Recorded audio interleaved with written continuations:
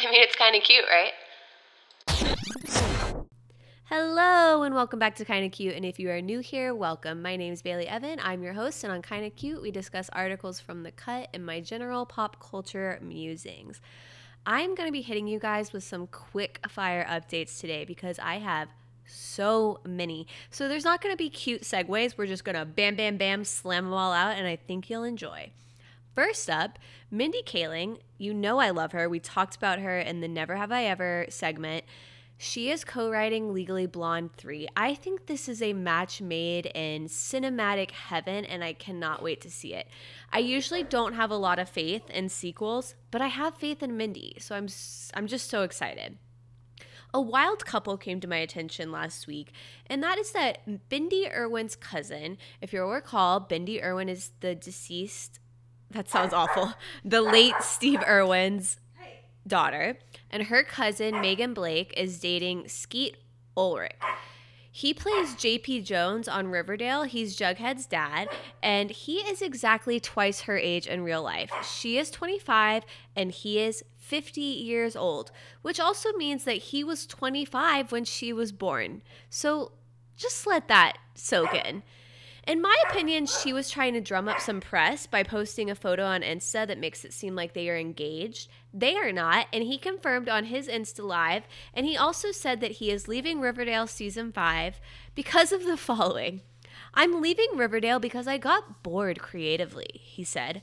How's that? The most honest answer. I'm leaving Riverdale because I got bored creatively. How's that?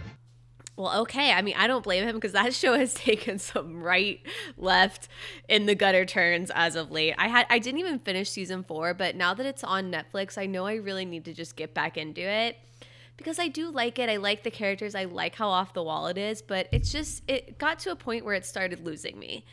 Speaking of other bizarre couplings, oh wait, guys, I did have a segue. Look at that. Somehow gained a lot of clout in the stratosphere of celeb culture. I find him very entertaining. He was in this movie Nerve with Emma Roberts and Dave Franco. I paid good money at the theater to see that, and I found it very entertaining.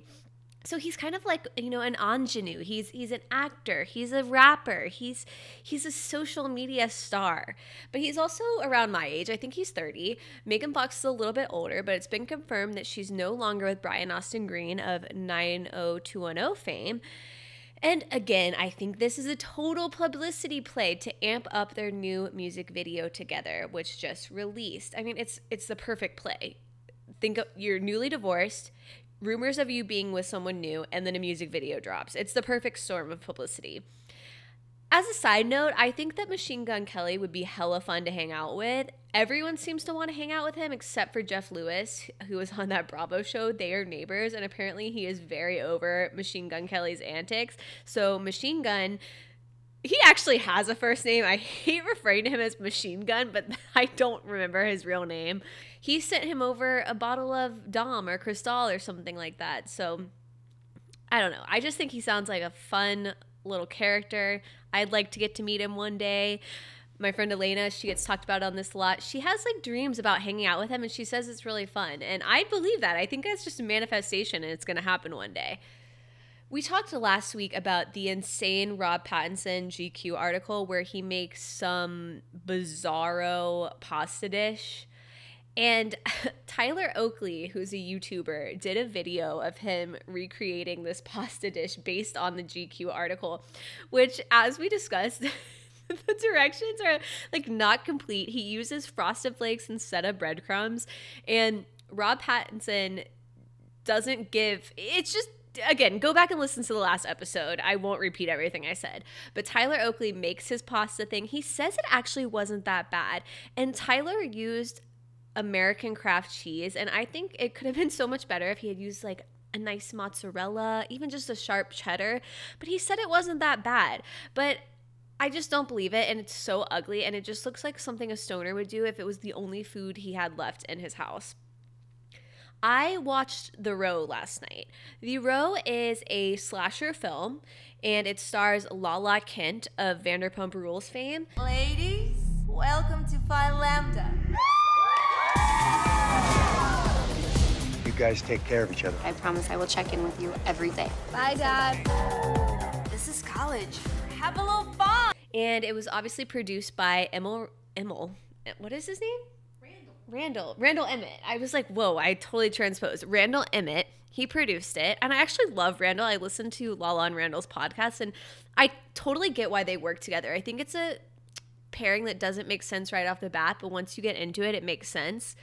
So it's this slasher film, and I'm hoping that the reason it was so shoddily shot and uses these really low budget effects is because it was really trying to play off the 80s slasher film, kind of in that Halloween Psycho style. Sorry, I know Psycho was not the 1980s, but I think it just was trying to play off that aesthetic, if you will. And there's a lot of just weird male fantasy grossness. Like, I just think the whole thing was presented of like what males presume sorority life to be like, and with no sense of reality or research. There's even this line where the girl who plays Lala's best friend, they're at a frat party. The frat bro asks her what mixer she wants, and she's like, pineapple. And she insinuates that she wants this as a mixer to make her vag taste better. And I'm like, I'm sorry, that's just something only a man could write. That a woman did not write that line. And I'm all for, sex positivity, but I just don't believe it. It also has a ton of tropes. Like I said, you have the slasher, you have Lala playing a virgin, you have people being slashed after they have sex, which is like the oldest trope of Last Time, and like that the last girl is a virgin. I'm like, really, Randall? We couldn't have gone a little more creative here. That being said, I enjoyed it a lot more than a lot of Netflix movies I've watched, and it's on Hulu if you want to check it out and discuss it with me. And really why I wanted to talk about this is because I think Lala Kent is a star. I thought she was such a good actress. I was thinking it the whole time. And then afterwards, Kinsey turns to me and she's like, Lala was really good. And I was like, right? She was really good. Let's give the girl a hand. So I hope in 10 years from now, Lala is up there accepting her Oscar from a Randall Emmett produced film. That's what I'm manifesting today. On top of being friends with Machine Gun Kelly. Let me have multiple dreams, guys. Now, I think it was just last week we talked about, or the week before, we talked about Martha Stewart. I'm sorry. Martha, she's my best bud. She was quarantining with her gardener. And it talked about in that how her gardener was kind of producing her video content and filming the stuff for her and like helping with her social media. And just keep that in mind as I tell you what I'm about to tell you. And I felt like I had to include this story even though we just talked about it. And I will be shocked if every pop culture podcast does not talk about this because it is that fire of a subject. Now, as a precursor to what I'm about to say, I have not looked into this or researched it. I'm purely just giving you my thoughts based on the caption I saw last night and the caption I saw this morning, okay? So to set the scene for you, it is Martha. This is on her Martha Stewart 48 account, which is her personal account and not her brand one, just to clarify.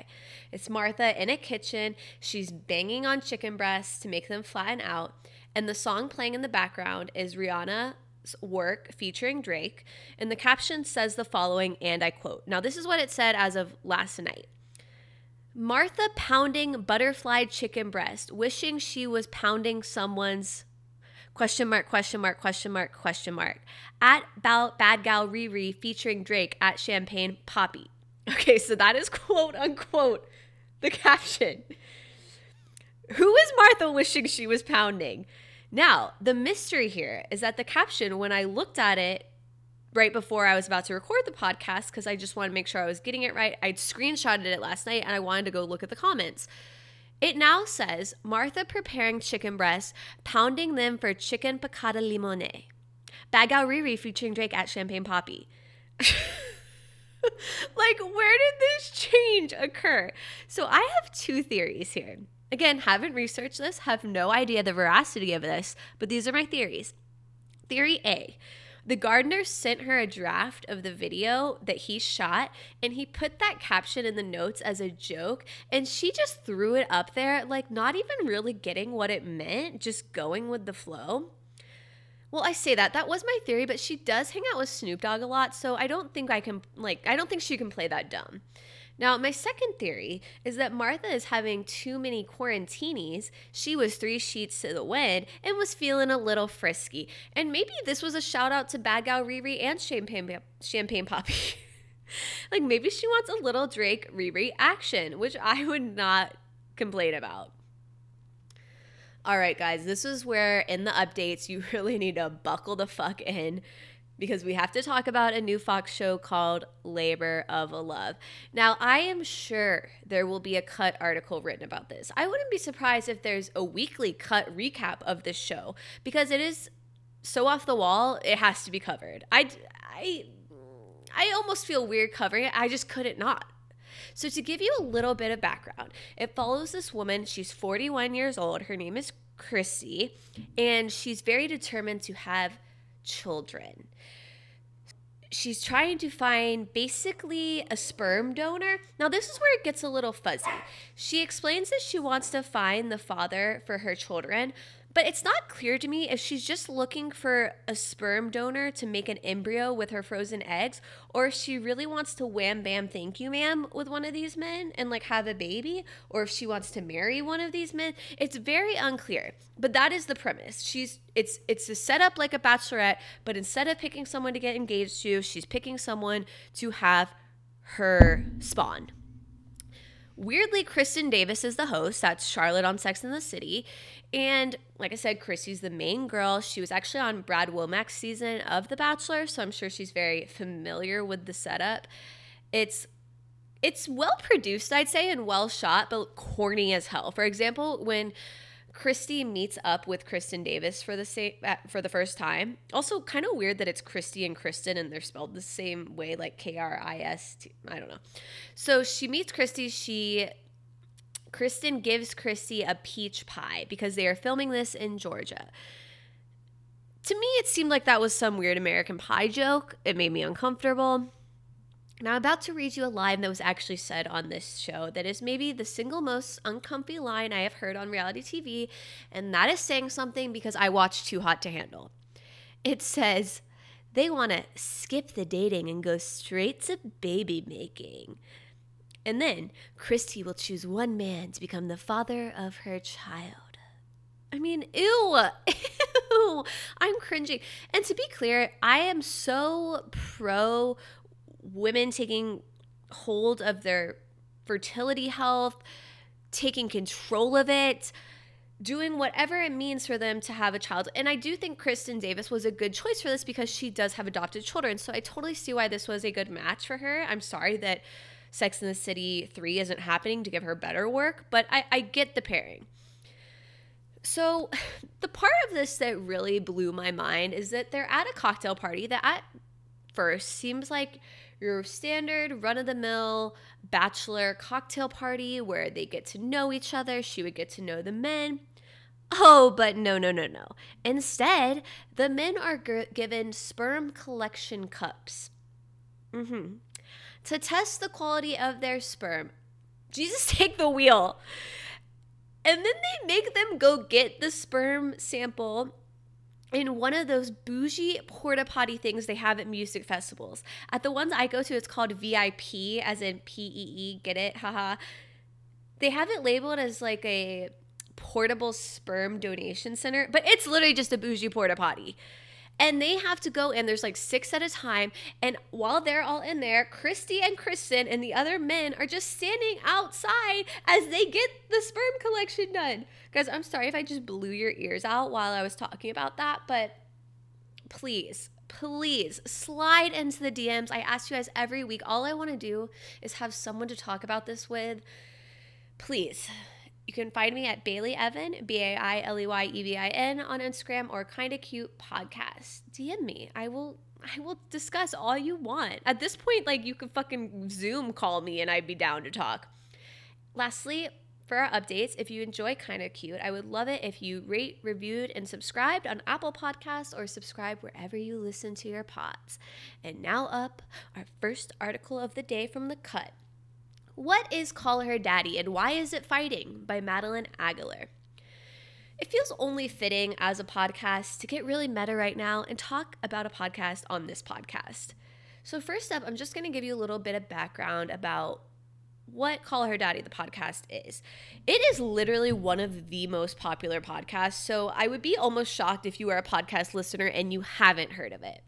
But it's two girls, Sophia Franklin and Alexandra Cooper, and they discuss sex in a very frank way. They are very young. I want to say they are only 24 or 25, about my sister's age, but they seem to have racked up a lot of knowledge, way more than I could ever expect to have. And they Alex especially is known for dating professional athletes. She very famously dated the baseball player named Thor. And I think that's kind of how she became to be known. She was already kind of an influencer in her own right because people knew her as dating Thor. She's very gorgeous. They're both very pretty girls, like typical hot girls. And they start this podcast where they very frankly talk about sex. And I mean, I'm talking like in a way that I haven't heard before. Very, very explicit, very in like a comedic way. It honestly is hard to explain until you hear their style because I do think it is unique to them. Everything blew up with Call Her Daddy within the past month. Last month, April 8th, I think, was their very last episode that they recorded. And in the meantime, they were sending all these kind of cryptic messages, almost making it seem like they were imprisoned by Barstool Sports. Barstool Sports is the network that they podcast under. And Podcast Sports has been around for years. It's a very popular media creator, especially in the sports world, like in the frat bro world. President of Call Her Daddy went on to their podcast feed and published an episode. It's about 30 minutes long, and he explained everything that happened. Now, I don't know if I want to take everything he says at face value because he is a crusty old white man and he has a lot of money and power. So who's to say what he's saying is true? But he made it clear that even though he's vulgar and sexist, he tells the truth. So take of that what you will. And he explains a scenario where he saw Alex formulating a podcast. She had dropped a trailer on her YouTube channel, on her Instagram. He knew who she was because she dated Thor. So he decides that he wants to approach her to have the podcast on Barstool Sports Network. She agrees, but she says, I'm also doing the show with Sophia. So it's like a package deal. And at the time, they agreed to split the podcast 50-50. But one of the things that was set in stone was that Barstool Sports would own the intellectual property of Call Her Daddy. Intellectual property is super important in the creative world because otherwise, you could just take your intellectual property wherever and leave the network that you have a contract with. So it makes sense that Barstool Sports was really adamant about owning the IP to Call Her Daddy. Now, the other shocking thing about this podcast is that it was not a slow burn. It started in 2018 and literally blew the hell up to such crazy amounts. I don't think anyone who was involved was expecting it. And of course, they were making a shit ton of money because the way their contract was set up was that they made a $70,000 base salary. And mind you, this was apparently before they had even shown how their performance would be. They had no idea how successful it was going to be because the contract was signed before they had even released an episode. Again, I'm telling you what David Portnoy said on the episode, so we can take all of this with a grain of salt. I haven't seen any of the contracts. So fast forward to 2020, and the girls... Oh, I'm sorry. $70,000 was their base salary, but they were making way more because they had bonuses based on downloads, ad revenue, merch sales. They were getting a percentage of everything. And by the end of 2019, Sophia had made in the high 400,000s and Alex had made 501K. Pretty similar when you're dealing with that high of numbers. And it was because Alex had kind of come up with the idea. She did the editing for the podcast, so that's why she made a little more. She had gone to Barstool, she asked for a raise, she got it.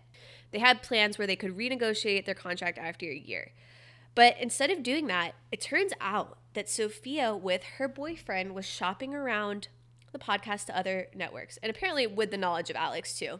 Barstool kind of catches wind of this, that they're just shopping it to other big networks, and they flip out and they're like, we're basically like, you can't do that. We're going to sue you. because we have a binding contract. And just as an aside, like, it's really crazy to me when people just blatantly try to get out of contracts without even approaching the other side to see if it can be amended in any way, because most of the time contracts are binding, especially when someone of the size of Barstool Sports obviously had a lawyer draft their contract that would be super binding without loopholes. It's not like they were just some little corner place that didn't know what the hell they were doing. So it's interesting to me that they took this approach and were just like, okay, I guess we're going to just break our contract. Anyways, again, there's a lot of more he said, she said stuff, but that's sort of the main idea, is that there was all these contract disputes. Alex was like, I'm willing to keep doing the podcast, but Sophia is not going to accept it. And that's where we stand. So she's like, I'll separate from Sophia and I'll just do my own podcast on Barstool. Hi guys, this is Bailey from the future editing. One thing I wanted to touch on was that during some of these talks that Dave says he has with Alex and Sophia, he agrees to give them 100% of the IP, the intellectual property, to call her daddy. And that is a crucial part of this to keep in mind, because according to Dave, he was letting them get out of their contract early and have all of their IP, which basically they could have made buku bucks if they had accepted that. Because on top of that, he was giving them a $500K base salary each, a bigger cut in the merch, and all these extra bonuses they'd be able to earn. So now we still don't know where we stand. Sophia releases an Instagram story apologizing, saying what happened from her side, but it's super vague. And what I haven't mentioned yet is this man who goes by Suit Man on the podcast. Sophia talks about him a lot. She's been dating him. In real life, his name is Peter Nelson, and he is a president of HBO Sports, or vice president. And apparently he was the one kind of puppeteering this whole thing. And Dave Portnoy says that's because Peter Nelson had beef with David Portnoy. So it's all just a bunch of drama. And, people are upset that they were making that much when they literally record one podcast a week. And I totally see that side of it, because I'm sure they weren't putting in a ton of man hours to do their podcast. But what happened with this particular podcast was a lightning in a bottle situation. The top A-list actors get paid way more, millions per movie, than someone who's new on the scene. And I think that's kind of what happened with the Call Her Daddy girls. It started out as something that they just had no concept of the scale it could be at, and now feel like they are probably worth millions, which in all honesty, based on the numbers they're pulling in and their ad revenue, they probably are. So I definitely see both sides of it, but it's almost kind of that problem when you have people who are so young and so thrown into this world and not knowing how to navigate it, that I have sympathy for them on that side. I have, and especially with Sophia dating an older man who I'm sure she put trust in. And again, I could just be talking about legit fiction right now. Who knows how much of this is true? I just rambled on basically for the length of a whole podcast, but I'm just so invested in this drama, and I don't know why, but I can't stop. Now, one of the things I thought was crazy was it's the last episode that they posted was titled Kesha, The End, and they opened it by playing a clip from Praying, which was Kesha's 2017 single about trying to get out from under Dr. Luke. And they say, we're going to let you guys interpret that however you want. So that to me is wild, that they're comparing Kesha's alleged sexual abuse to what happened at Barstool. So it makes you kind of wonder, is there way more going on to this story? And guys, I'm sorry, I didn't read any of Madeline's way more eloquent writing. I just spewed off all of my thoughts about it. But if you want to dive in, there's a New York Times article about it. You can read the whole cut article. But I tried to give you guys a good baseline of what is happening.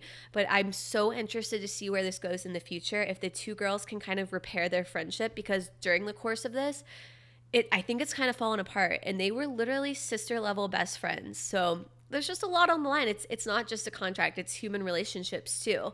And I definitely feel from them on that side, because I think you want to be able to start a business with your best friend and succeed together and grow with them and go through all these crazy experiences. And then for something like this to happen, it's heartbreaking, honestly. All right, something way lighter. I love this ridiculous show about amateur florists by Sangeeta Singh Kurtz, our girl. I watched about 3 episodes of this the other night because Kinsey and I will watch any show that has cozy British vibes. And I was into it. It has so many flowers in it. Holy shit.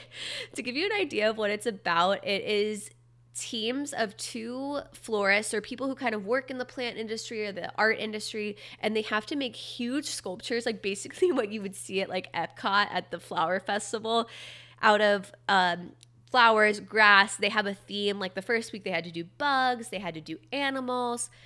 So this is what Sangeeta writes. So far, The Big Flower Fight has not received a very warm reception from critics. For a show that is about people who are obsessed with plants, it's been described in rather harsh terms. Faux dramatic, a slavish yet limited copycatting of GBBO, and unnecessary. Some people have pointed out that gigantic flower installations are not a thing, while others have decided that the word fight in the show's title is a gimmick, suggesting drama that ends up being humdrum. Well, to that, I say, way harsh, Ty.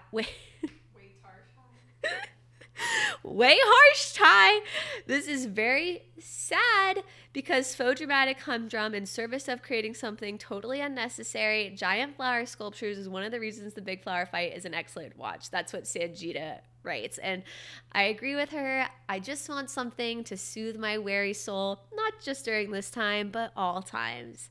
So I say, watch The Big Flower Fight. Is it stupid? Is it dumb? Is it anything really substantive? No, but is it just kind of cute? It's kind of cute. All right, our last article of the day. My wealthiest clients are begging for plastic surgery in quarantine by Stephen Levine as told to Alyssa Shalaski. Stephen Levine is a top plastic surgeon in New York City. So he's describing the experience he's had since quarantine began. And he says the demand from wealthy and celebrity clients to get work done, facelifts, tummy tuck, breast augmentation while no one is looking, while they have nowhere to be, is extremely high. Sadly, my answer is either no or not just yet. So I get the desire, to want to do this right now, even though I think we all have bigger things to be worried about. So he goes on to say there's a lot of people saying, I want your staff to sign non-disclosure agreements. Some people want me to personally spend the night at their house after surgery to make sure they're okay. For the most famous celebrities, they want me to come to their homes for all of their post-op appointments so they never have to be seen in the office. First of all, it is 2020, and why are we still living with this level of secrecy around plastic surgery? Why is there shame in that game when we can all look at celebrities, and even if they have had the most subtle surgery known to man, we know they are doing it. So why are we being so covert about it?